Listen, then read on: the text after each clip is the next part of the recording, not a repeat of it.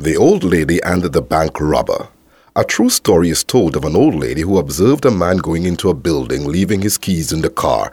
She took his keys out of the car and went into the building after him.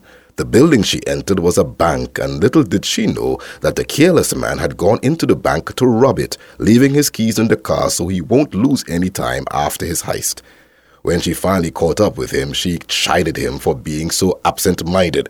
The bank robber was so shocked that he grabbed his keys from the woman, ran out of the bank, and drove away without anything. Unknowing to this woman, her act of kindness averted the impending danger.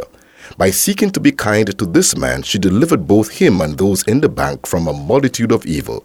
Maybe there was some sinister act you were getting ready to perform, and the kindness of God's favor arrested your motive and apprehended your desire, and the act was somehow averted. Now you have been delivered. Perhaps you can now return the favor by being kind to someone else today. You might just save him or her from a multitude of evil.